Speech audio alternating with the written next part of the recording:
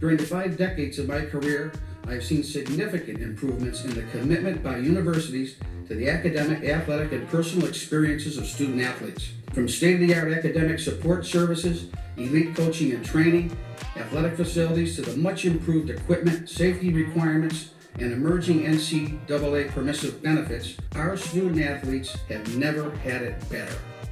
The Division I member schools are working very diligently, even as we speak, to create a new decision-making structure that will yield practical and I hope timely results on all of these issues. I agree there are very important changes that need to be made, and many university presidents happen to agree with me.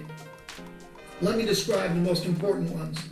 First, student athletes, in my opinion, should be given a scholarship for life. Second, scholarship should cover the full and actual cost of attendance, not simply tuition, room and board, books and supplies. Third, NCAA schools must always lead in the area of health and safety. Fourth, the NCAA must work assertively with all of our universities on sexual assault prevention and support for victims. Fifth, while all student athletes today are covered by insurance for injuries, and the NCAA covers catastrophic injuries, any gaps in coverage must be closed.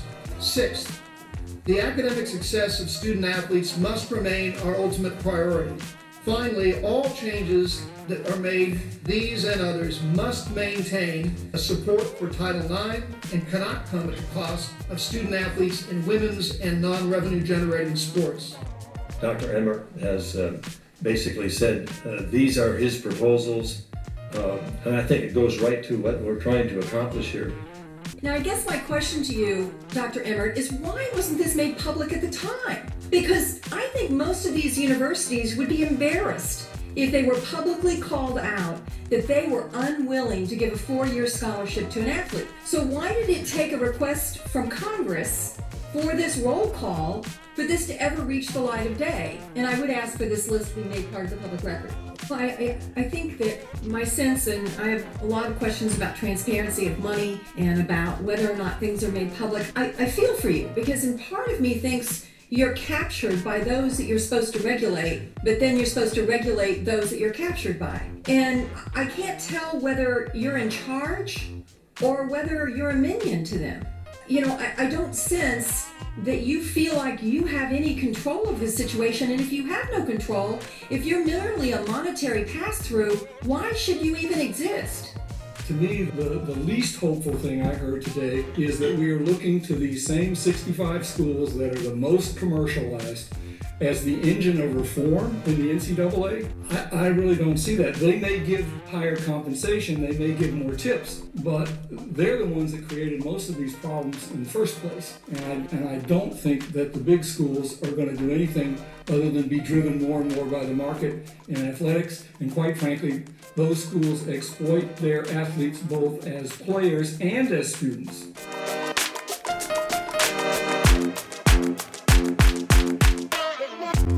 Welcome back to the Big Amateurism Monologues. My name is Richard Ford, and I'm your host. Just a quick reminder that all of my podcast materials can be found at my podcast website, and that is bigamateurism.com. And you can also check out my blog at cagerredux.com. That's CAGERredux.com. Okay. So in the very first episode of this podcast, I talked about 3 fundamental truths that I had arrived at in my reconnection with all of these athletes' rights issues that date back to really the 1980s. And I just want to repeat these 3 truths because they are so present in what we're going to talk about in this episode, and that is the Power Five's clear strategy starting in really 2013, but accelerating in 2014 to completely take themselves out of the NCAA governance process and to essentially create a separate association within the association of the big NCAA tent. And that was done through this autonomy legislation. And the autonomy process is so important because we hear about that as just this thing that happened as if it was just an ordinary procedural change in the structure of the NCAA. But nobody talks honestly about the context in which it arose, what the true motivations of the people were and the institutions and the conferences were that promoted this autonomy classification, and the true import of what that autonomy classification meant on the backside. And so these three fundamental truths. Number one, nothing about big-time college sports is as it's portrayed to the public. Number two, almost everything we know about college sports comes from institutions and interests and people who have a direct financial stake in it. And number three, the last fundamental truth, when it comes to the business of big-time college sports, it is always, always about the money, the power, and the perception. So in talking about this autonomy campaign that the Power Five, I think, formally conceptualized in 2013 and then carried into this crazy year of 2014, it's really important to understand where that originated, what the principles were that the Power Five were trying to pursue, and then what were the true underlying motives of the autonomy movement. And I'm going to start in actually late 2013, because in November of 2013, the Power Five conferences, and again, the Power Five are the ACC, the Big Ten, the Big 12, the Pac-12, and the SEC. Those five conferences made a presentation to the NCAA Division I Board of Directors Subcommittee on Restructuring the NCAA that laid out the case for a separate autonomy classification for the Power Five. The document was submitted and presumably drafted in large part by the president of the University of Florida, which is in the SEC, and then the chancellor of the University of Nebraska, which was a new member of the Big Ten after conference realignment. It's dated November 25th, 2013. And I got this document from the bowels of the O'Bannon electronic vaults, and it is marked confidential. And I don't know if that marking was on the original document or whether the NCAA and Power Five attorneys labeled it confidential when they produced it in discovery in O'Bannon.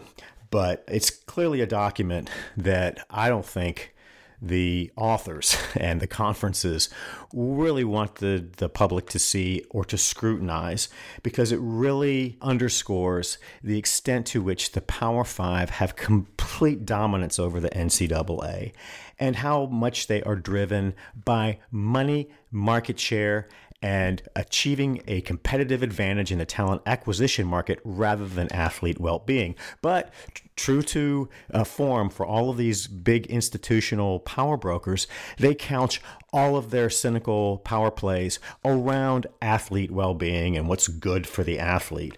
So remember that in 2013, the primary external threats to the big-time Power Five and NCAA business model were Congress and then federal courts, because you had O'Bannon really kicking into gear. And under the timeline that I went through in 2014 in the last episode, remember that the O'Bannon case at this time in late 2013, it was headed into the trial phase, and the trial was conducted in June of 2014.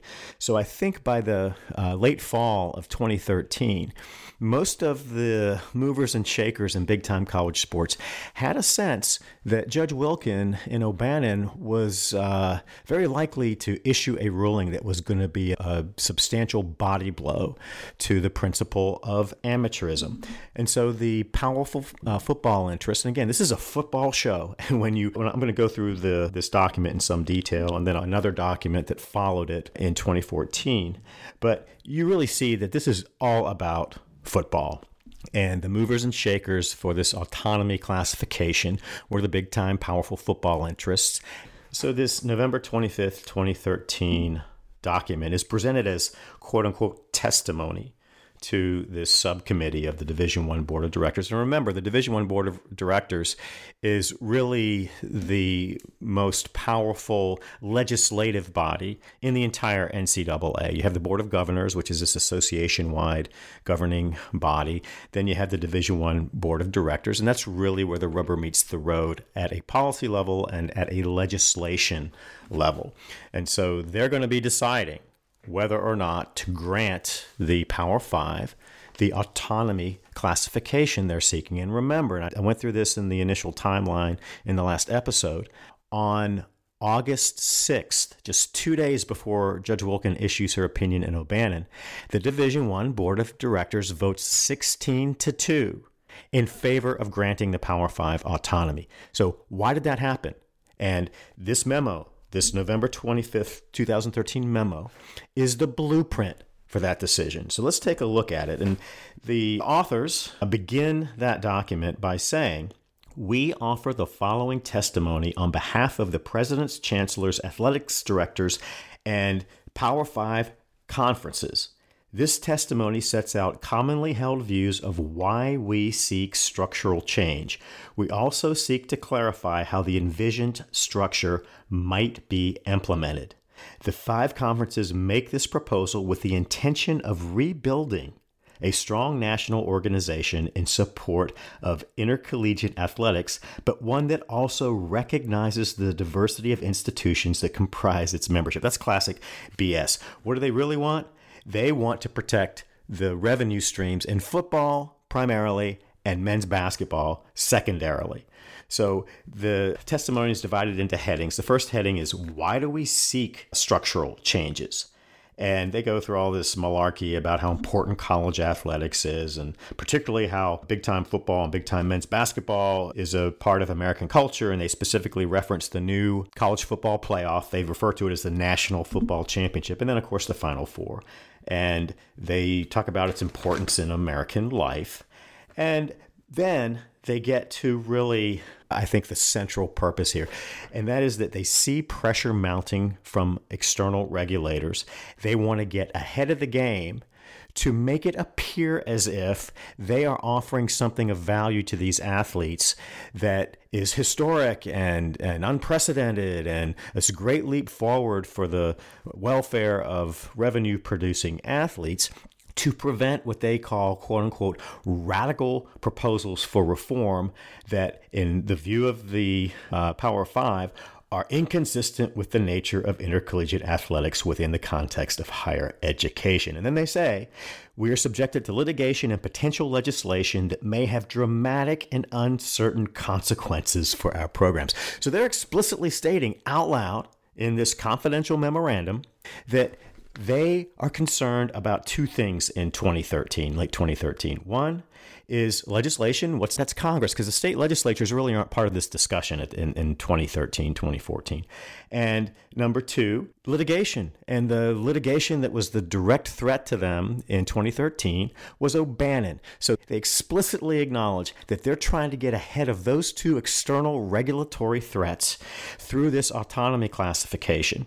And their concern is that if they don't do this and try to get ahead of this momentum on athletes' rights, then the radical proposals that might come out from the Senate or the House of Representatives on the one hand, or from a federal judge in federal courts on the other, are going to redefine college sports. And then the Power Five, they just get to the heart of the matter by saying that these criticisms, the ones coming from external regulators such as federal courts and these antitrust lawsuits and in Congress, these criticisms and any reform that they may provoke will have a differential impact on the institutions of our five conferences. We operate the most visible and competitive programs, and we generate the most revenue. And they say we have the most to lose if ill-advised reforms are proposed. And then the Power Five conferences go into a second section of this testimony, and it's titled, "What Do We Want?" And they say, at its most basic level, we want to be able to control our own destiny so that we may create a modern system of intercollegiate athletics, which in turn will preserve the enterprise for all institutions and provide appropriate support for our student athletes. Yet, we also want to participate as colleagues within an NCAA that embraces the full range of institutions and works to promote and improve intercollegiate athletics within the context of higher education. So what does that mean? We want to have our cake and eat it too. They've been doing that since the 1970s, and here they're just coming out and saying it. And they are protecting their financial interests, they are protecting their conference interests, and they're doing this under the guise of preserving the enterprise for all institutions. But they're careful in the language they use not to suggest that they're going to leave the NCAA if they don't get their way. And so they make some reference to wanting to stay under the NCAA umbrella. And as I discussed in the episodes on the prisoner's dilemma, they have an enormous incentive to stay under the NCAA umbrella because they don't have to pay for any of the administrative overhead. Basketball does that. Football does not. So in this section, what do we want? They identify the list of the things that they want to achieve through autonomy legislation and the context in which it would be implemented. The very first thing right off the bat, and this goes to the heart of this unholy triangle between the NCAA national office, the big-time powerful football interests, and the March Madness money. And again, this is the Rosetta Stone to understanding the entire business of big-time college sports. But they want to make it very clear to the NCAA that they're going to let them get this March Madness money. So here's what they say. The current rules regarding access to NCAA basketball championships and the distribution of NCAA revenue would be maintained. We seek control of our own destiny with the least disruption to the expectations of other institutions. So this goes back to this fundamental reality in the business model, and this arises from Board of Regents and football's financial freedom from the NCAA, that football keeps all this money. But basketball is really the only revenue source for the NCAA, and the NCAA takes that money and it makes the NCAA national office fat and happy, and then it spreads that money around to downstream beneficiaries. So making this the very first point of their proposal for autonomy is saying to the in-system status quo stakeholders, the NCAA national office and all these downstream beneficiaries of March Madness money, including block grants to Division II and Division III and all of this committee structure and all this ridiculous bureaucracy, we're not going to interrupt that. We are not going to do anything that interferes with your goose that lays the golden egg, and that is the CBS Turner March Madness contract.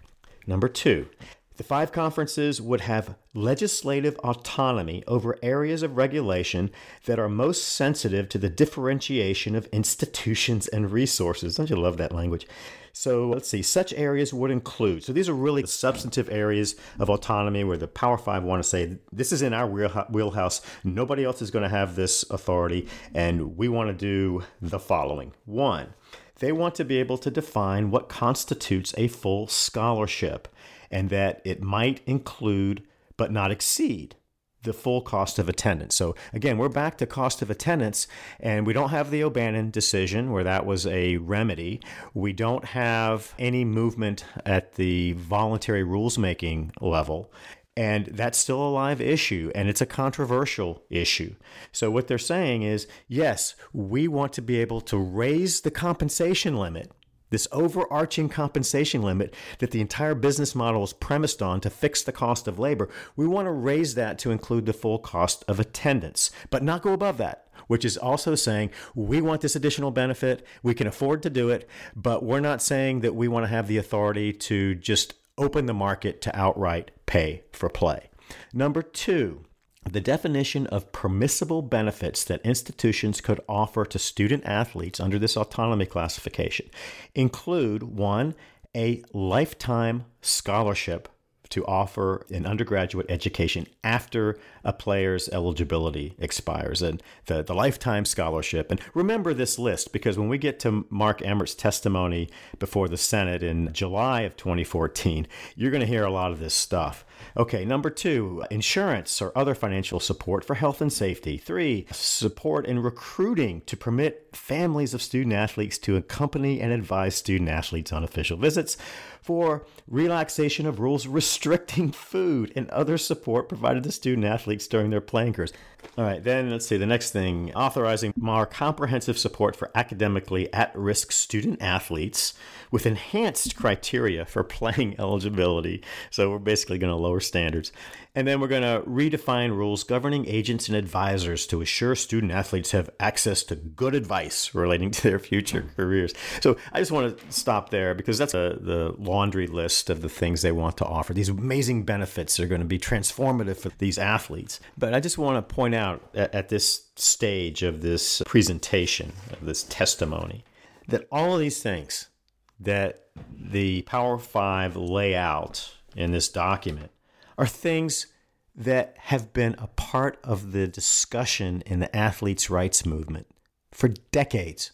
And this full cost of attendance scholarship, as we've discussed in prior episodes, that goes back really to 1956, when they were permitted through laundry money. And then that was revoked in 1973. And then the NCAA pretended well into the 21st century that any payment above the old scholarship limit that was set below the full cost of attending college would be outright pay for play and transform these athletes into professional athletes. And it would destroy college sports as we know it, all that stuff.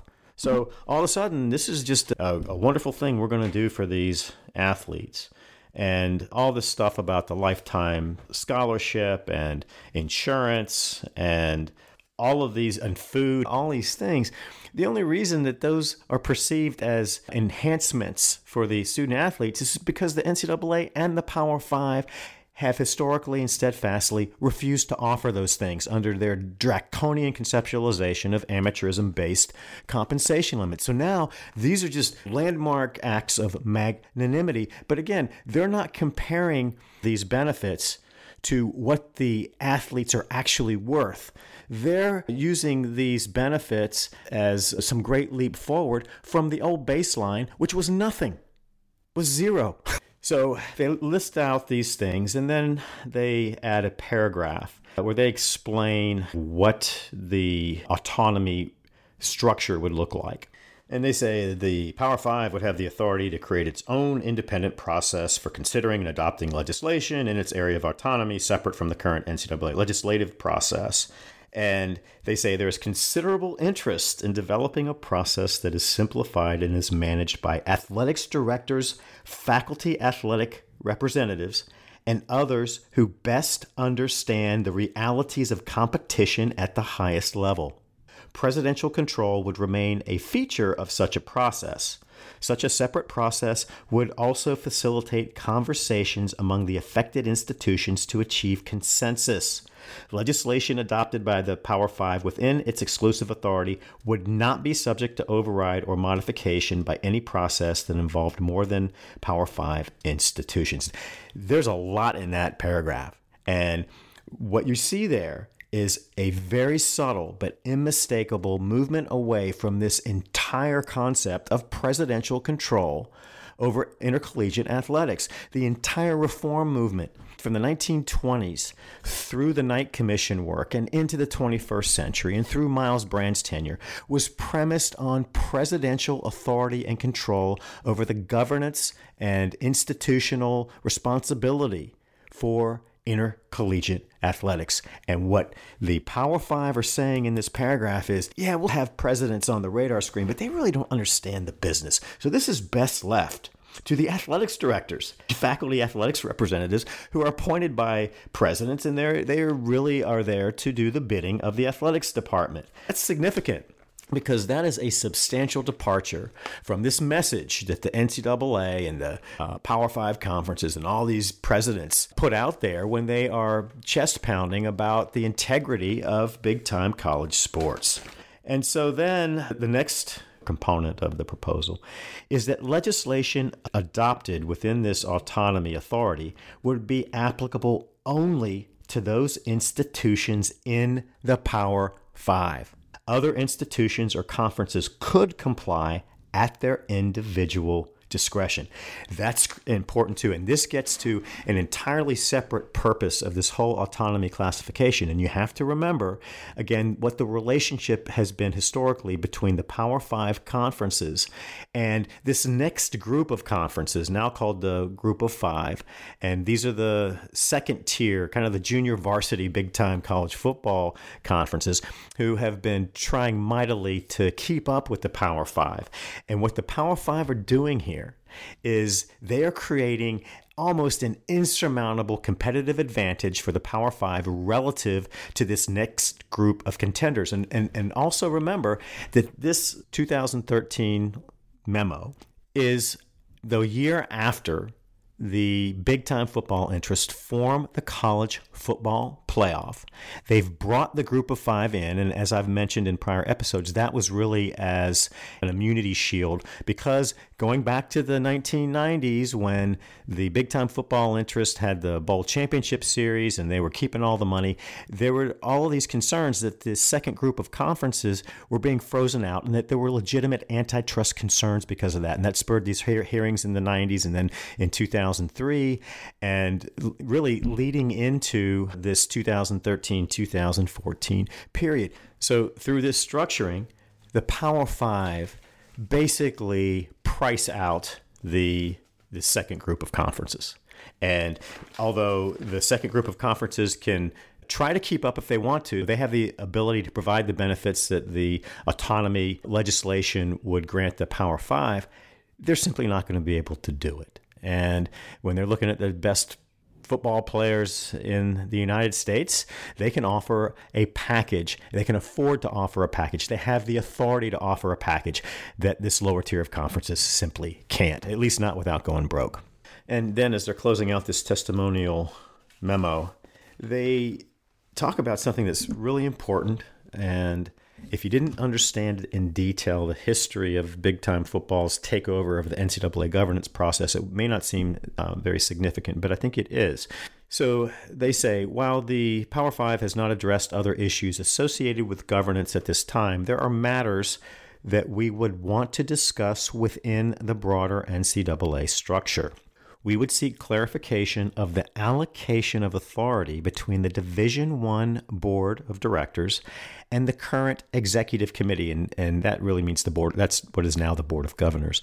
We would expect the Division I Board of Directors to have primary authority over these matters that differentially impact Division I schools. What they're saying is, we don't want the association-wide governing body weighing in on this. We want this just to be between the boys in the Power Five and the boys on the Division I Board of Directors. And again, through this hostile takeover of NCAA governance, which started really back in the 1970s, and Division I governance is defined explicitly by football interests. And the Division I Board of Directors is the power center of those football interests. So basically, what the Power Five are asking for here is just audacious, and it is bold.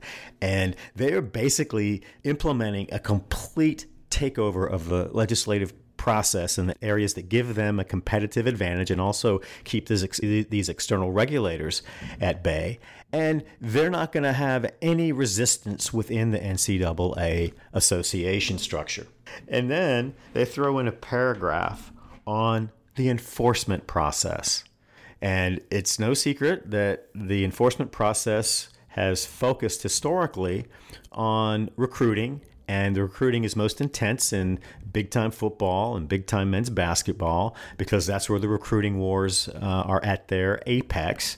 And you have had this traditional battle back and forth between the big-time football and basketball schools and the NCAA enforcement mechanism. I'm going to talk about that in another episode. But what they say is, we also believe our institutions have a more significant stake in the enforcement process. Unfortunately, but understandably, our member institutions are often the targets for enforcement, are the most visible when those infractions occur and have the most to lose if violations are found. We have the strongest stake in fashioning an enforcement mechanism that is and is perceived to be fair and even-handed. And then they go on to say there are other models for enforcing regulatory regimes that should be examined. We intend to impanel expertise from outside the NCAA to help us fashion a modern enforcement process, and we would want the authority to adopt it for enforcement of rules against our institutions. Again, if this process were found appropriate by other institutions, it could be adopted across the NCAA. So basically they're saying we basically want to be taken completely out of the enforcement and infractions process. We want to have our own enforcement entity. And gosh, if it works, then maybe the whole NCAA can use that.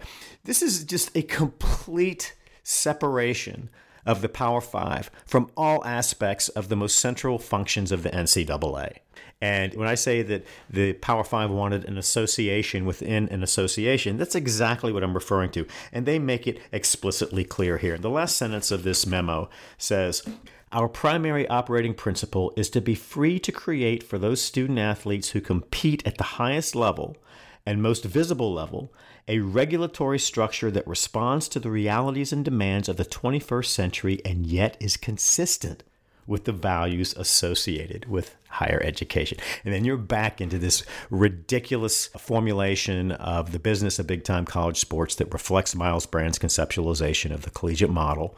And this fundamental tension that's existed since the early part of the 20th century between the professionalized, commercialized version of big-time football and big-time men's basketball and the principles of higher education and academic integrity and the mission of American institutions of higher education. And remember, this memo is under the name of two university CEOs, the president of the University of Florida and the chancellor of the University of Nebraska. So the university presidents who have been demanding to be in control of big-time college sports, really going back to the 1920s, as I mentioned earlier, they're now the leaders in making the case that the athletics directors and the athletics people who know better should be making these decisions, and they have laid down the blueprint for the most professionalized, commercialized product that you can imagine in the college sports marketplace.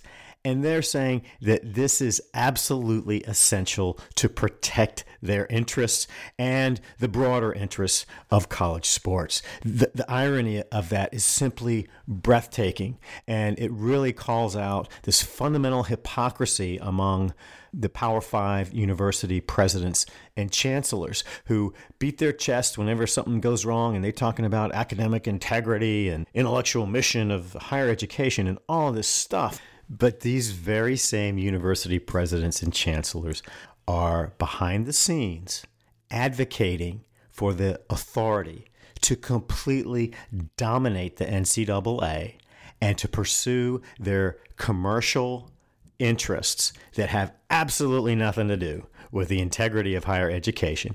And they want to do that without any external interference, including interference within the NCAA from interests outside of the Power Five. And it's just stunning. This memo is a stunning admission that the university presidents and chancellors don't give a damn about the academic integrity or intellectual purity of higher education. They want money, they want power, they want publicity, they want prestige, they want social currency, all the things that I talked about in episode 2 that universities crave. And this is the crystal meth that gets them to that. It's professionalized and commercialized big-time Power 5 football and big-time Power 5 men's basketball.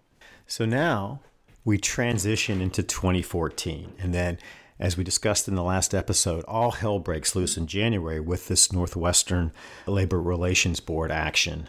And then a decision that came in March after the hearing in February. So you have this panic that has just overtaken the in-system status quo stakeholder beneficiaries in big-time college sports. And on the backside of that, on May 14th, 2014, and again, this is before the O'Bannon trial, but it's after the Northwestern case. The Pac-12 conference and all of the university presidents in the Pac-12 conference, they write a letter to the other Power 5 conference colleagues. And they are basically making the same case that was made in November of 2013, but now with the additional sense of urgency because of the Northwestern case. It's a Dear Colleagues letter. It's not very long, but I want to go through it because this really became the template, a more specific template for what Mark Emmert used just 2 months later when he testified before the Senate, but did not disclose that he was doing the Power Five's bidding.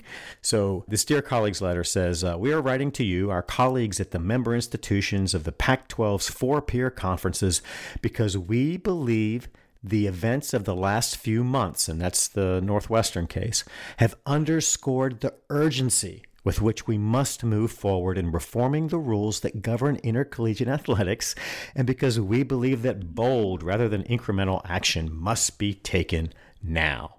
So they talk about autonomy, and they say, because it is essential that the issue of autonomy and the specific reforms we intend to enact once given that autonomy be clear coming out of the NCAA meeting in August. So remember, the NCAA has their convention in January, and then every August they have their meeting where they actually implement legislation. And what the Power 5 conferences want in 2014 is for the autonomy classification and the contours of autonomy governance and legislation be put into NCAA rules and regulations in the August 2014 meeting. And so they are really putting the heat on the NCAA, and they are really aggregating their power. So remember, we're in 2014. We're just on the backside of this full formation of the Power 5 that exists as the Power 5 today. They've done the CFP deal. They're moving into an entirely new era of the aggregation of power of the big-time football interests and secondarily the big-time basketball interests. And they're flexing their muscles. They're really saying, hey, this is going to happen. It has to happen. The Pac-12 presidents then go on to say, we are confident that you share our sense of urgency. A loss of momentum at this crucial time could leave the field to more extreme viewpoints that seek either to do away with college athletics entirely or professionalize them. And then the letter says, for these reasons, we have outlined below our principal objectives for reform, addressing both, and both is in italics, both the need to increase the funding for student-athlete-driven initiatives and the restoration of academic primacy to the mission of intercollegiate athletics. So let's take a quick look at this 10-point list that the Pac-12 puts together. And again, remember, this largely dovetails with the November 2013 memo to the Division I Board of Directors, and it is virtually identical to what Mark Emmert rolls out just 2 months later in his testimony in the Senate. So number one is permit full cost of attendance scholarships. And that's number one for a reason, because it's the sort of the marquee component of this quote unquote reform package. But it's something that is really a return to prior practice. Number two, the insurance issue, ongoing medical or insurance assistance. Number three, the scholarship for life, guaranteed scholarships for degree completion. Time demands, and this is really a joke. So they talk about this 20 hours a week restriction, this countable athletically related activities, the CARA that I talked about in the last episode. And it looks good on paper, but they have made a mockery of those restrictions. And then they talk about decreasing time demands out of season. Of course, in this Northwestern case, where there's been extensive fact-finding, the Northwestern University documents and their witnesses proved up the fact that this is a year-round enterprise for big-time college football. It's similar for big-time men's basketball. But the court found explicitly that in a calendar year, these athletes only have 9 weeks of discretionary time. So this notion that they're going to have a decreased time demands out of season is simply ridiculous, and they know that. So that statement is just fluff. And then they talk about strengthening the academic progress rate, which is a made-up metric that really dumps down the true academic success and graduation stats for the NCAA. They talk about one and done. which was a throwaway issue. And they talk about a meaningful role in governance, and that too is largely symbolic. And let's see, they talk about transfer rules, and that's been on the table for decades. And both the NCAA and the Power Five have done nothing. So they close it out by saying that we acknowledge this agenda could prove to be expensive and controversial, but the risks of inaction or moving too slowly are far greater. The time for tinkering with the rules and making small adjustments is over. And again, the components of this 10-point plan are presented as landmark changes in the relationship between the universities and revenue-producing athletes. But the fact of the matter is, these have been around for a long time, and there really has been little movement on them. So this really isn't a significant change. This is simply the Power Five being forced into a corner because of external regulatory threats. And now they are going to try to get ahead of the game. And it's largely a public relations game that, oh, by the way, basically creates an association within an association that allow the Power Five to do whatever the heck they want to do. So then they close it out by saying we have to do something immediately. Okay, so that was mid-May of 2014. Then you had the O'Bannon trial starting in June, and that went from June 9th to June 27th. Then you had the NCAA hiring Brownstein Hyatt, this high-powered DC lobbying firm that brings inside the Beltway the NCAA's campaign to eliminate external regulatory threats. And that's a really important move, and it can't be minimized. And in that same time frame, you had this Austin suit coming into shape. So at the beginning of all these big class action antitrust suits, there are all kinds of procedural machinations that have to be resolved before you actually get to kind of a uniform and consensual understanding about what the lawsuit's about. And in Austin, you had these different interests that came with different plaintiff classes, and they were all brought together. And all of these interests were consolidated by Judge Wilkin. And then the operative governing pleading from, I think it was June, the same time frame of 2014, was the joint amended complaint, where all these interests are brought together, all the claims are set forth, the parties are aligned the way that they're going to be aligned. And that is an important event in these big-time antitrust class action suits. So you really had the beginning of this Austin case, which, again, was designed to completely dismantle amateurism itself.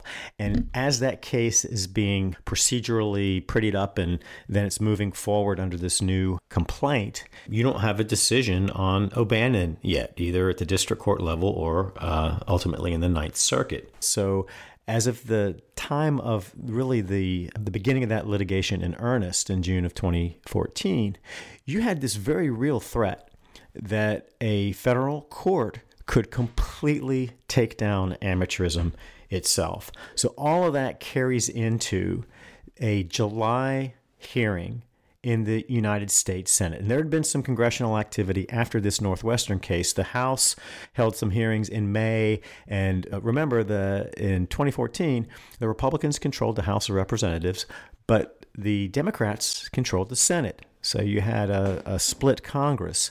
And so you had Republican-oriented and Power Five NCAA-friendly interests holding some hearings in May on how horrible it was that athletes were going to be employees and they might have the right to unionize.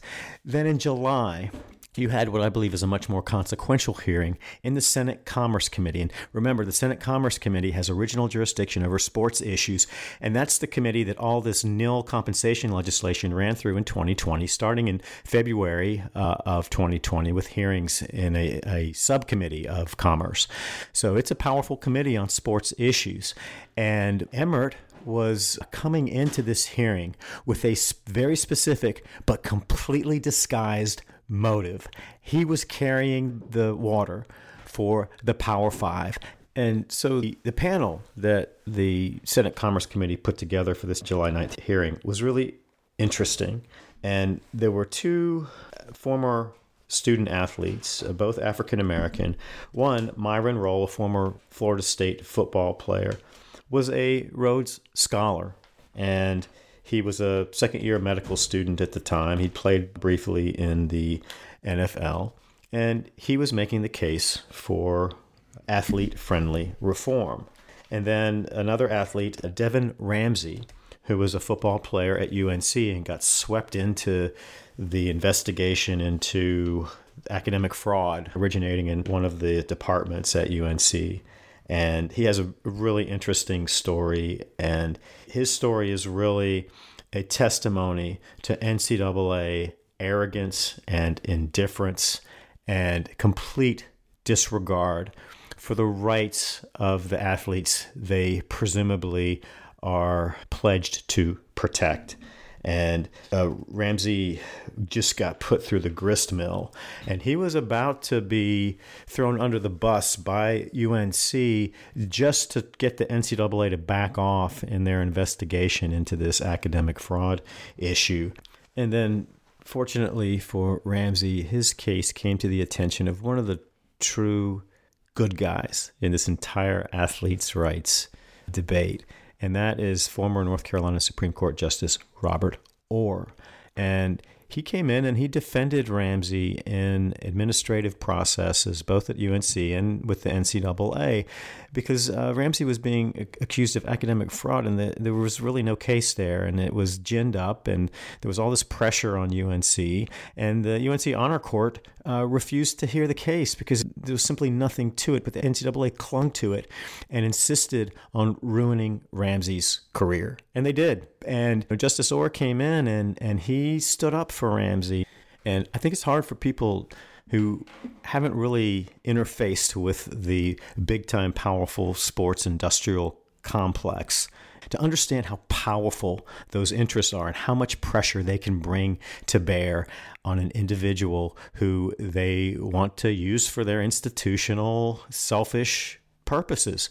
And it's almost impossible to fight back against that.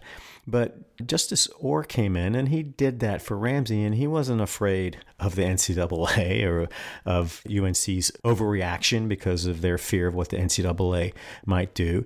What he did was truly courageous. It doesn't take any courage if you are an NCAA athletics administrator or a UNC athletics administrator to steamroll some powerless athlete and try to preserve your interests. It takes enormous courage to stand up to that. And that's what Devin Ramsey did, and he couldn't have done it without Justice Orr. So if there were more Bob Orrs out there and fewer of these in-system bureaucrats, the college sports world would be a much, much better place. And then you had Taylor Branch, who is a noted civil rights historian, and I've talked about him before, and he was a co-author of the Friend of the Court brief in Austin, where he talked about amateurism historically and that it's a complete sham. And of course, he wrote this really seminal article in The Atlantic in 2011 titled The Shame of College Athletics. I'm sorry, of college sports, The Shame of College Sports. And so he spoke eloquently on the historical facts underpinning big-time college sports. And then, let's see, also for the athletes was Richard Southall, this professor at the University of South Carolina, who I referenced in my episodes on the collegiate model. And he wrote that article in 2013 with Ellen Starowski that really took the collegiate model to task. And then the NCAA had two witnesses. One, a guy named William Bradshaw, who was a former athletics director at Temple, and he was part of some organization, I can't remember the name of it, that was really representing athletics directors' interests. And he came in with all the typical NCAA Power 5 talking points. He was a human talking point. And then you had Mark Emmert. And I really want to focus on Emmert's testimony and limit it to really his fundamental purpose here. There were some interesting exchanges. There was some great testimony and some compelling testimony from the athletes and from Branch and from Southall. And I'll talk about that in episodes down the line. But I really want to focus now on why Emmert was there, what his purpose was, and how he portrayed the interests of the Power Five that he was fronting. There was no question about that. So Emmert comes in, and remember, let's look at the timing. And one of the first things Emmert says when he does his description of his written testimony, makes his introductory comments, he thanks the committee for accommodating him on the timing of the hearing. So remember, you have the Northwestern case, then you have this Pac-12 letter, you have the Power Five really pressing the panic button, you have the O'Bannon trial, you have Austin fully formed, and you have the NCAA legislative meeting, their annual legislative meeting coming up in August. And Emmert wanted to make the case for the Power Five without saying that's what he was doing before the August meeting, so that he, as the NCAA president, could assuage all of these interests in the NCAA that may have been uncomfortable with the Power Five's power grab. And he could say, we laid this out to Congress and it was well received and all this stuff. So Emmert, in his testimony, he goes through all the talking points about all the wonderful things the NCAA does. And then he puts on his NCAA president sincerity hat and he's going to talk about the need for change. And in that opening montage that I had for this episode, it was a little bit long, but there was a reason for that. I included Emmert's opening comments, where he, in his opening testimony, is laying out the case for all of these reforms.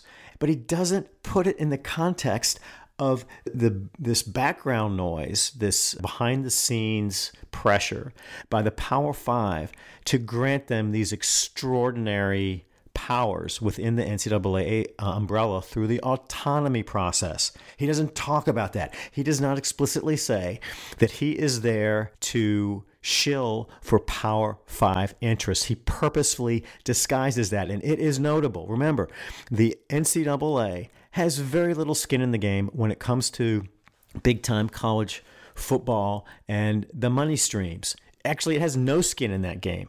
And its sole revenue is from March Madness, but it has to appease the Power Five, because if the Power Five left, as they threatened to do behind the scenes in 2014, then the NCAA collapses, because along with that exodus would go all of the important value pieces in the NCAA men's basketball tournament. And March Madness would be as compelling as a pickup game at the local Y.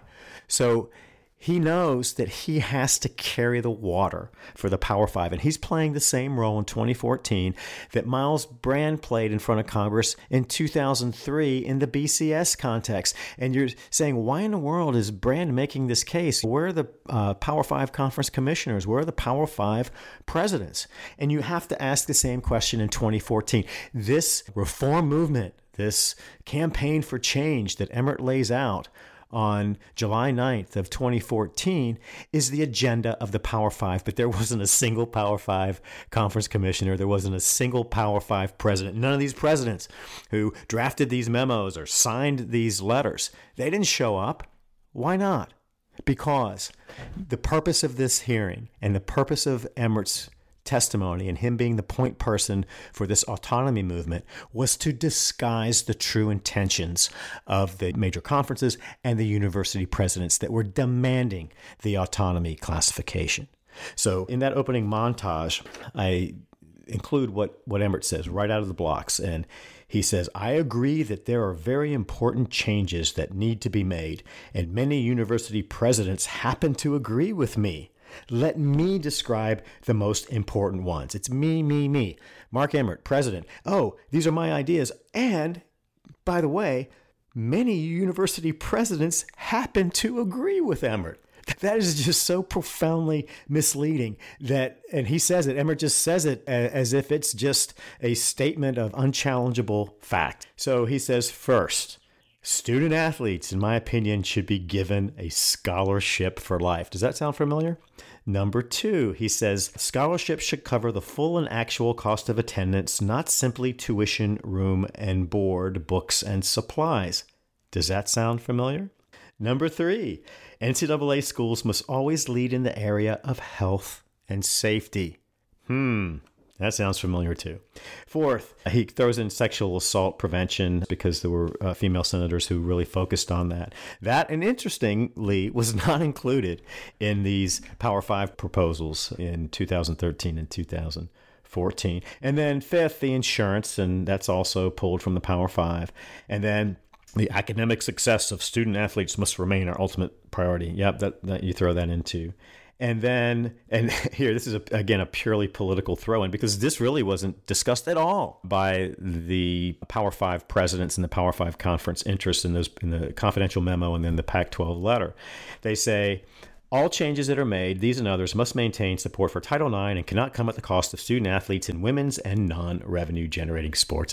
And that's really just red meat for the downstream beneficiaries to assure them that everything's going to be okay, and these changes are really important. I also include in the montage, after Emmert makes that pitch, and again, he's owning it. This is the NCAA's campaign. This is Mark Emmert's initiative.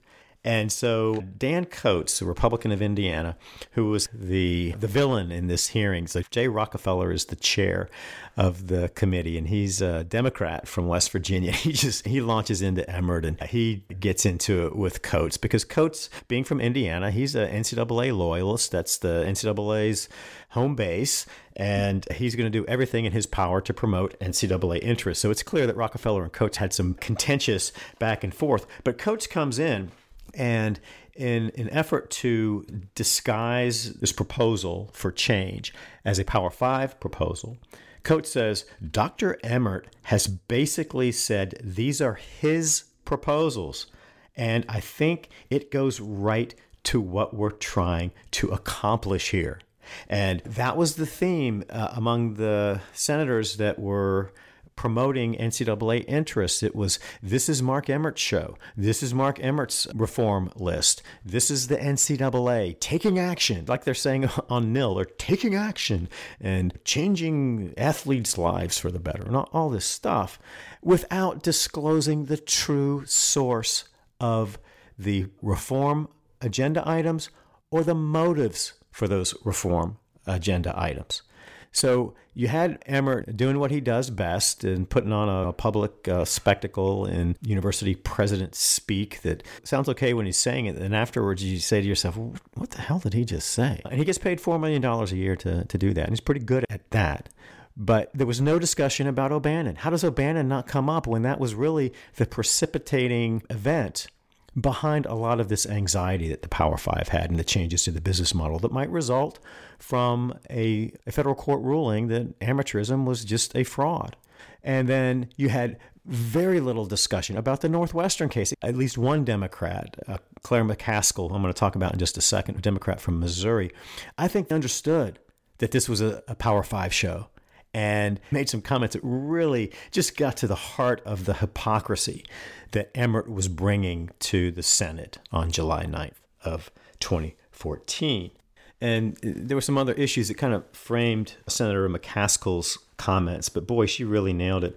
So when I talked about Northwestern in the last episode, that they used a 4-year athletic scholarship rather than a 1-year renewable, that was the result of a decision that was made at the NCAA level. I think it was in 2012, 2013, that allowed schools, permitted schools, but didn't require them to offer a 4-year scholarship.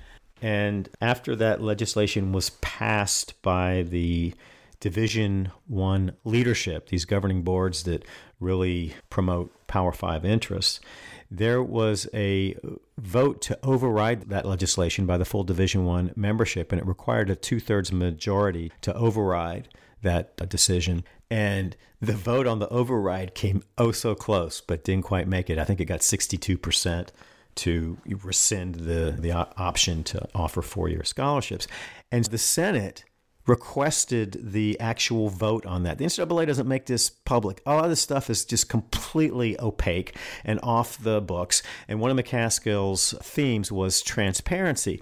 And so she was just railing Emmert on what it took to get the document that simply had the vote of the members. And she was interested in that because she thought some of the votes against the 4-year scholarship were interesting, and schools that you wouldn't think would be against it. And so in that opening montage, I picked up a quote from Senator McCaskill where she says to Emmert, now, I guess my question to you, Dr. Emmert, is why this wasn't made public at the time. And she's talking about the vote on that override of the 4-year scholarship. And she says, because I think most of these universities would be embarrassed if they were publicly called out that they were unwilling to give a 4-year scholarship to an athlete. So why did it take a request from Congress for this to ever reach the light of day? And I would ask for this list to be made part of the public record. And then she goes on and says, I think that my sense, and I have a lot of questions about transparency of money and about whether or not things are made public. I feel for you because part of me thinks you're captured by those you're supposed to regulate, but you're supposed to regulate those that you're captured by. And I can't tell whether you're in charge or whether you're a minion to them. I don't sense that you feel like you have any control of this situation. And if you have no control, if you are merely a monetary pass-through, why should you even exist? And that really gets to the heart of the role of the NCAA president and the NCAA national office in this dysfunctional triangle between the NCAA national office and the money it gets from the CBS Turner March Madness contract, and then the powerful football interests, which are basically running roughshod over Mark Emmert and the NCAA national office. And it's really interesting because when you see it live and the camera goes from McCaskill to Emmert, when she finishes that statement, Emmert just has this look on his face like, what do I say to that? Because that's the truth. But he can't say that. He makes it appear as if the NCAA is doing this. He says nothing about the background story on the Power Five's pressure campaign on Emmert and the NCAA. And he's just out there, again, doing what Miles Brand did in 2003, and he is the front man.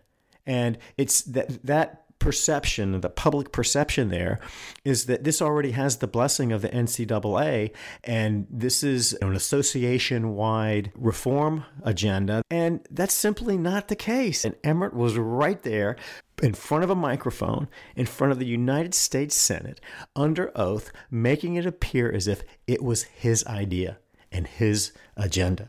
And the last quote that I use in the montage really gets to it as well. And Taylor Branch, he understood what the hearings were about. He knew that this was a Power Five gig, and he was diplomatic enough, but he cuts to the chase pretty well, I think, and he's pretty direct. But he says, to me, the least hopeful thing I heard today is that we're looking to the same 65 schools, the Power Five, that are the most commercialized as the engine of reform in the NCAA. And he asks that kind of as a, really? We're doing that? I really don't see that. They may give higher compensation. They may get more tips. And he views this whole list of benefits as just kind of a tip that a waiter might get. And that's a pretty good characterization. And then he goes on and says, but they're the ones that created most of these problems in the first place. And I don't think that the big schools are going to do anything other than be driven more and more by the market and athletics. And quite frankly, those schools exploit their athletes both as players and as students. I mean, that's it. That's it in a nutshell. But Mark Emmert succeeded in his job there. He was the human shield for the Power Five.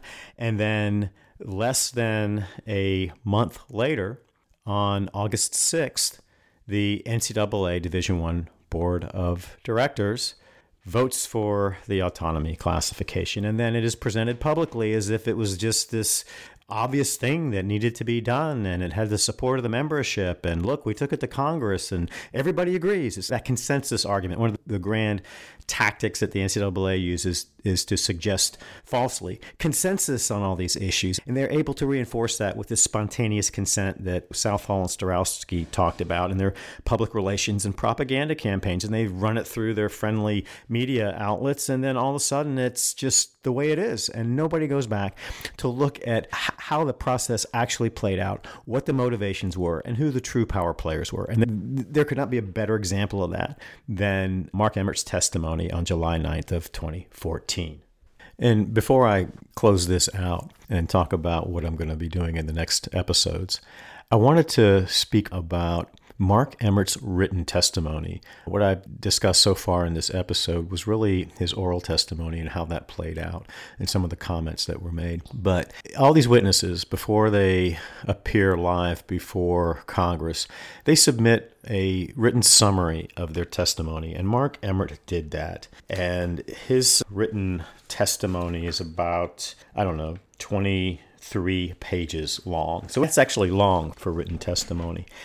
And he's trying to do a grand synthesis of the state of college sports. And I want to identify just a few of the tactics that Emmert uses that are kind of standby NCAA tactics and how they misrepresent the business model to external regulators and to the public.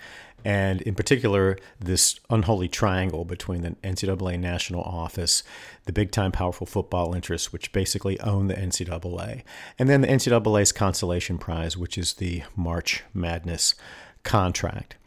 And that's important because Emmert used all of these tactics in this written testimony.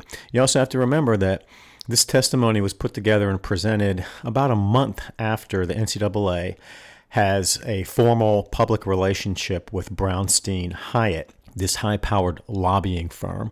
And so you have to believe that Brownstein Hyatt was very much involved in putting the written testimony together and prepping Emmert for how his message, or really the Power Five's message, would be best disguised and best received by this particular Senate committee, knowing that there was going to be some hostility there, as played out actually at the hearing. Of these 23 pages, very little of it goes to even a hint of a suggestion of Emmert's true motive here, which is to pave the way for the Power Five takeover. And this document, this written testimony at this July 9th, 2014 hearing, is really a perfect example of NCAA propaganda, the kind of propaganda that Southall and Starowski were talking about in their 2013 article on the collegiate model. And I'm going to use this written testimony in separate episodes as we get into the May 2019 Perfect Storm era to connect up how the NCAA really started to take its misdirection campaign led by these external lobbyists and then by antitrust lawyers to basically shape the message for the NCAA. And I want to just go through a few of the features of this written testimony. And as I'm going through this, if you listen to the episodes on the collegiate model, I want you to think about how familiar some of this sounds. So basically, the structure of this testimony is that Emmert starts off by talking about all the wonderful things that the NCAA does and using this conflation tactic where Emmert conflates the interests of the entire membership, this 500,000 student athletes across 1,100 institutions through all three divisions and how wonderful college sports is. And that has the effect of suggesting that the Power Five fit logically within that big tent, while also and very subtly suggesting that the Power Five have separate interests. And so Emmert says there's some challenges that need to be addressed. But he says, before I get to that, I want to begin by highlighting a core truth of intercollegiate athletics. And he says, quote, for the vast majority of those who participate in NCAA sports, more than 460,000 young men and women each year at 1,084 institutions across three divisions and in 23 different sports, the experience is exactly what it is intended to be. A meaningful extension of the educational process that provides the opportunity for students to compete fairly against other students in an educational environment. And then to further contextualize and limit his comments, Emmert, he says that there's something else that he needs to talk about before he really gets to the meat and potatoes of his purpose at the hearing. And he says, it may be helpful to reiterate that the NCAA is a membership-driven association. Nearly 1,100 NCAA member colleges and universities work together to create rules for fair and safe competition and to protect the collegiate model of athletics. Perfect. Okay. We're back to the conflation argument. But now he's doing the same dance that Miles Brand did early in his tenure and in those 2003 hearings where he says, look, hey, I'm just a guy sitting here at the table and I'm just here to be the voice and the mouthpiece of the will of the association and the will of the membership, and I don't have any power here. And then Emmert does the same thing. He says, the NCAA president is hired by the NCAA Executive Committee, what is now the NCAA Board of Governors, which comprises college and university presidents from all three divisions. The executive committee also sets policy on association-wide issues and approves the NCAA budget. I work at their pleasure to help schools implement the rules set by NCAA membership and to oversee the daily operations of the association's national office in Indianapolis. For that reason, my role should not be equated with a league commissioner, as I do not have those powers. Neither I nor any NCAA national office staff member has a vote on association policy or infractions decisions. Now, again, that is just a breathtaking qualification for Mark Emmert to make to the United States Senate when he is sitting there as the sole representative of the entire business of big-time college sports. And this is what Claire McCaskill was getting at. That's your whiskey tango foxtrot moment. If you have zero authority and zero power, and you're saying it's the NCAA Board of Governors and it's the power players at the leadership level, why the hell are you sitting here? And Emmert has no answer for that. He simply wants to deflect responsibility away from the national office, away from the office of the NCAA president. And this is the circular firing squad that Condoleezza Rice was talking about in her comments after the release of the Commission on College Basketball. And it is such a fundamental component of how the NCAA lies to external regulators and to courts and to the public about their true motives and who is actually making the decisions. Because it's true that Mark Emmert has no control over the football interest, but he can't say that. Instead, he rolls it up in terms of this broad relationship that the NCAA president and the NCAA national office has to all these more important decision makers. But those decision makers are nowhere to be found. Where are they? Emmert isn't going to say out loud, they're not here because I am fronting their interests, and we really don't want you to ask tough questions of these people. And then he isolates the revenue-producing sports by pointing out that those who participate at that level really only represent 3.5% of all NCAA student athletes. So he's having it both ways, as he always does. And this, again, channels Miles Brand's conceptualization of the collegiate model and his effort to try to reconcile these two irreconcilable realities in big-time college sports. And one is that the entire business model is premised upon the exploitation of the labor in big-time men's football and big-time men's basketball, and at the same time trying to accommodate all these other interests that really have virtually nothing in common with the Power Five. But the reason that Emmert has to keep everybody together is because that's the only way he keeps his $4 million salary, the only way that the NCAA national office continues to just vacuum up millions and millions of dollars. And they get to keep the gravy train going through this unholy relationship that I've talked about between big-time football, the NCAA national office, and the March Madness money.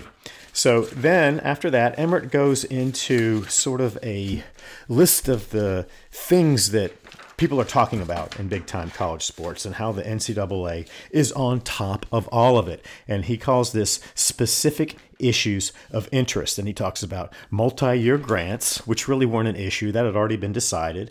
Transfer rules, which they did nothing about until very recently. Throws in the national letter of intent, which was really not part of the discussion. And then health and accident coverage, he throws that in, and that's on the Power Five list.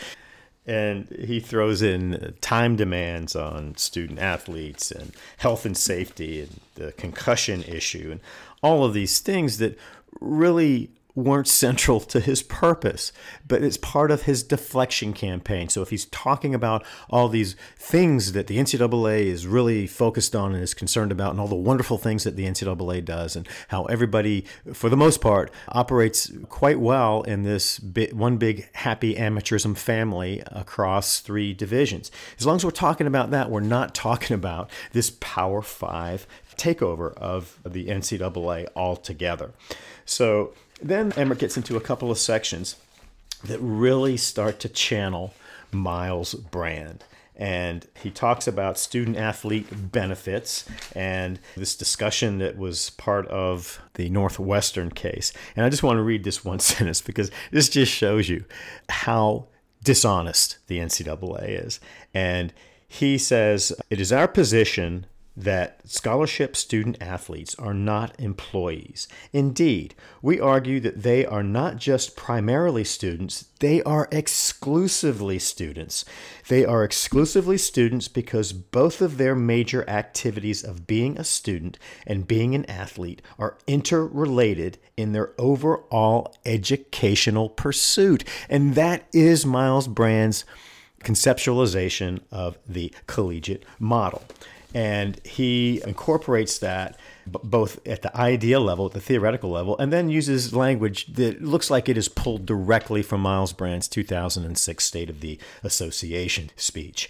So basically, he's doubling down on the student athlete, and then he talks about all the wonderful things that these athletes already get. And again, this written testimony is just chock full of NCAA false narratives, and it's really a treasure trove of NCAA misdirection. And then he goes to the financial underpinning of intercollegiate athletics, and this is a direct ripoff of Miles Brand's 2006 State of the Association speech. And he says, in the world of higher education, we must rely on cross-subsidization, maximizing revenue from the areas that we can generate more than their cost, and reallocating the additional revenue to those areas that can never cover their cost. And that, again, is just straight out of Miles Brand's 2006 speech. And then he goes into a section on how NCAA revenues are used, and he goes through all of this stuff about how the NCAA spends the March Madness money. He says nothing about the fact that the majority of the money that comes in the big-time college sports industry comes through football, not basketball. So the only product that is spread around and is used in a way that could be defensively consistent with the NCAA's nonprofit mission is the March Madness money, and it is held hostage to big-time football interests and to the NCAA National Office's desire to preserve its bureaucratic state. But Emmert only talks about how that revenue is spread around. And then at the very end of that section, and this just is another great example of just how dishonest the NCAA is about the relationship between the NCAA National Office and the big-time powerful football interest. As a throwaway sentence at the end of that section, Emmert says, it is important to note that the NCAA is not a recipient of any revenues generated by member schools or conference during the regular season or from the FBS postseason bowl games. Now remember, 2014, we haven't had a CFP national championship playoff. So at that time, the bowl games were really the postseason cash cows for big-time college football. But let's see, that's 7 words in this entire document where Emmert says something that remotely resembles the truth of the business model, and that is that the powerful football schools keep every penny of revenue that they generate. And even though he references the Board of Regents case in other contexts in this written testimony, he doesn't say out loud that the reason that the powerful football interests have exclusive access to football money is because they sued the NCAA to get it. And they did it under antitrust laws. The very antitrust laws that in 2020 and 2021, the NCAA and Power 5 are trying to strip from revenue-producing athletes as a remedy for these ridiculous compensation limits. And then we get to the most important piece of this entire written testimony. And it's in a section titled Division I Structure and Governance, and it is less than a page long. This is the only part of Emmert's testimony, either his written testimony or his oral testimony, where he even suggests the true purpose of his appearance. And I'm going to go through this in some detail because this was carefully written to disguise exactly what the Power 5 were asking for. So the first sentence of this section, Emmert says, the issue of how Division I is structured and governed is so inside baseball that at first it might seem irrelevant to this hearing. So right off the bat, what Emmert wants the Senate to know is that this is a really complicated issue. It's really amongst us boys in the NCAA, and we don't really expect you to understand, and it probably doesn't even seem pertinent. And then Emmert goes on to say, But as I have noted throughout this testimony, it is critical to how and which decisions are made. And then he talks about the range of institutions and basically under this big tent, how you have institutions that really have little in common. And Emmert tries to bring that around to this big tent theory. In fact, he explicitly mentions that. And so he says that the NCAA has a big tent approach that exists only for these institutions in the realm of athletics, meaning that outside of athletics, they have absolutely nothing in common. The question facing the Division I membership and its leaders is twofold. If the right governance structure is in place, how will it facilitate consensus on keeping the tent open for all while allowing radically different segments to govern themselves based on their characteristics? Inside baseball or not, this issue is enormously important to the 133 institutions in the states represented on this committee and all of those in Division I. And although we cannot wait for the resolution of this issue before addressing the others I've noted in this testimony, some of those issues may not be fully addressed until the structure and governance concern is worked out. So I'm just going to stop right there because that is so important. What he's basically saying is this is really a big tent issue. What I'm talking about here and these reforms I'm suggesting really are for the benefit of the entire association, and we're trying to figure out a way to reconcile the differences within the membership in a way that makes everybody happy and basically preserves the status quo. This would have been the time for Emmert to come out and say that he was acting under duress of a threat of secession from the Power Five, and that they were making demands that would completely alter the NCAA governance structure. And when he says, and although we cannot wait for the resolution of this issue before addressing the others I have noted in this testimony, he's saying we're going to give the Power Five everything that they want, and those things that I presented as my own that really were Power Five demands, we're going to do that regardless of this tension, and we're going to have to resolve the bigger picture issues at another time.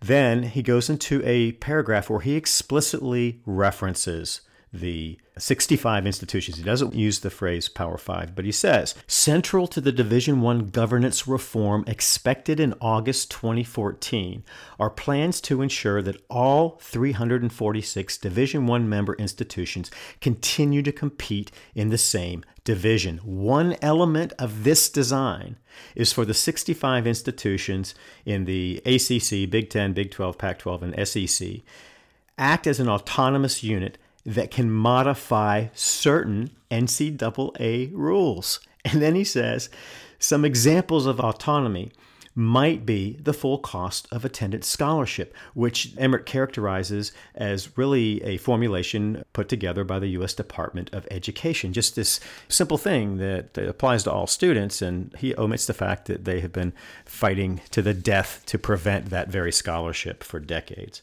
And then he says, after the 5 conferences have acted on legislation as an autonomous unit, the intent is that remaining schools in the division would be free to follow suit at each school's discretion. Wow.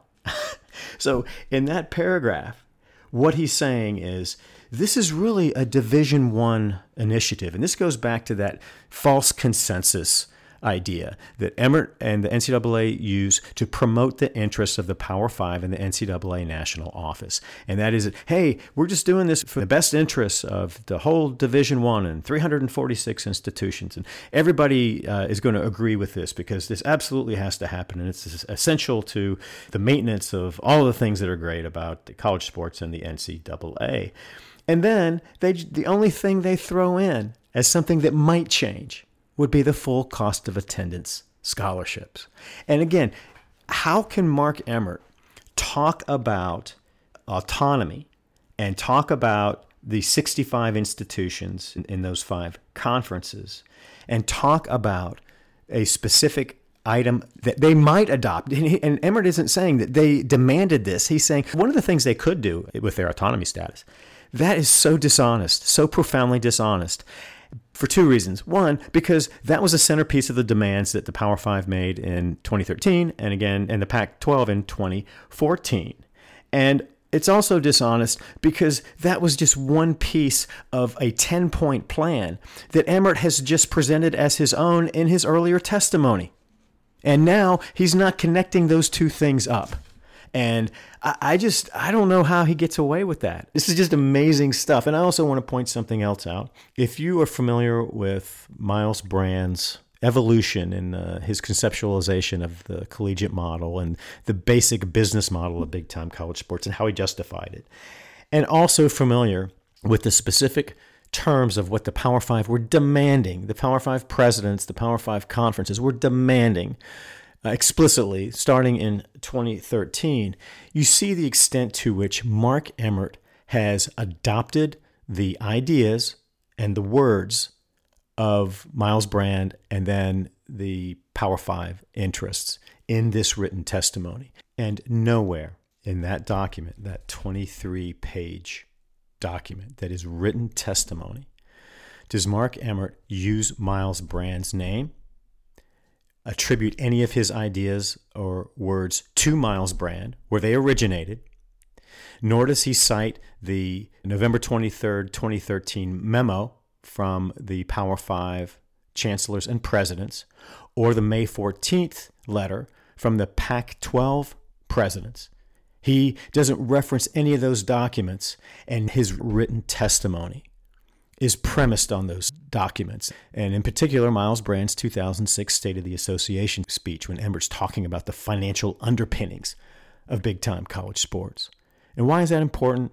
Because just a few years earlier, Mark Emmert's NCAA accused Devin Ramsey of academic misconduct because an academic advisor hired by the athletics department working for UNC, who was specifically charged with helping student athletes with their coursework, made some very modest suggestions and changes to a paper that Devin Ramsey submitted. And the NCAA got hold of the emails between the academic advisor and Ramsey, and then declared Ramsey ineligible because of academic misconduct. And this occurs in the face of the UNC Honor Court saying, there is no case here. There's nothing to see here. Don't even bring this stuff here because you can't prove it up. That's the way the process is supposed to work. The NCAA came in and substituted their judgment for the very processes that UNC has in place to make determinations about academic misconduct. And they declared Devin Ramsey ineligible because of those emails. He didn't get a hearing. He didn't get a phone call. He didn't get any due process. The NCAA just said, you're done. And we have the authority to do that. We can ruin your career. We can ruin your reputation. And we can ruin your life. And there's not a damn thing you can do about it. That is the NCAA that I know. And so I wonder if the same standards that the NCAA applied to Devin Ramsey were applied to Mark Emmert's written testimony, would they fire Mark Emmert for not citing Miles Brand, for not referencing him once, and not disclosing that the action items in Emmert's agenda before Congress were lifted from Power Five documents and Power Five ideas and Power Five demands? If a professor at a Power Five institution saw Emmert's written testimony and compared it to Miles Brand's writings and his speeches and to the Power Five's memo in 2013 and then the Pac-10's letter in 2014, would they turn that over to the Honor Court for adopting the ideas of others as your own without attribution? That would be an interesting question. The NCAA self-righteously ruins Devin Ramsey's career, and Mark Emmert goes before the United States Senate and serves up a pack of misdirection that is really an embarrassment to the institutions that Emmert claims to represent. All right, so now I want to switch gears here and talk about some other things that occurred in 2014 that are really important as we set the stage for moving into the perfect storm that I began this podcast with, and that really, the crucial period is between May of 2019 and up to the present. And I think two of them are the interplay between the NCAA hiring Brownstein Hyatt as a lobbying firm in D.C., and then the change in legal strategy and legal counsel in the Austin case in 2014. And I've talked a bit about the Brownstein Hyatt hire and the import of that. But at the same time, you had a completely different legal team taking over in Austin than was handling O'Bannon. So when O'Bannon was filed in 2009, you had lawyers from the West Coast, and then the NCAA had a firm in Ann Arbor, Michigan that they were using. And these cases were filed, all these antitrust cases, White, O'Bannon, and Austin, were filed in the Northern District of California. So they were on the West Coast, and the selection of legal counsel by the NCAA reflected that. And then they had this firm from Michigan that they had been using for years. In 2014, when this Austin case comes together, you have an entirely different approach. Gone are the West Coast lawyers. I think they still may have had the Michigan firm in nominally. But the power players in the Austin suit were Wilkinson Steckloff, this firm with Beth Wilkinson, the high-powered D.C. insider. She's the ultimate D.C. insider. And I talked about her in my episode on judicial fealty to the NCAA and amateurism. I think that was episode 8, and how important it was to the NCAA to have these really powerful DC insiders handling their litigation strategy. And in 2014, not only are they kicking off Austin, they're heading into the appeals phase in the Ninth Circuit in O'Bannon, and then Wilmer Hale gets involved, and Seth Waxman, again, the ultimate D.C. insider, and Wilmer Hale's a D.C. firm. Wilkinson is a D.C. firm, and they brought their litigation strategy inside the Beltway at the same time that they brought their lobbying strategy inside the Beltway. And this is such an important transition when the NCAA fully formed its campaign heading into 2019 to eliminate external regulators. And it was driven by inside the Beltway power players. They knew the decisions were going to be made in Congress and in the United States Supreme Court. And that is when I believe, and I said this in the very first episode, the NCAA and the Power Five, big amateurism, took on all of the features of big tobacco. And it's at this point that the normal decision makers in college sports basically have been benched, and you have high-powered lawyers and lobbyists running the NCAA and determining the future of college sports. And in addition to those DC firms, you had the NCAA hiring Skadden Arps, one of the largest and most powerful law firms in the world, and the leading expert on antitrust law. So they dispensed with the junior varsity. They brought in the heavy guns, the big guns, and their approach was a take no prisoners, scorched earth litigation campaign and lobbying campaign to completely steamroll the legal system and the legislative system to get the Iron Throne of college sports regulation.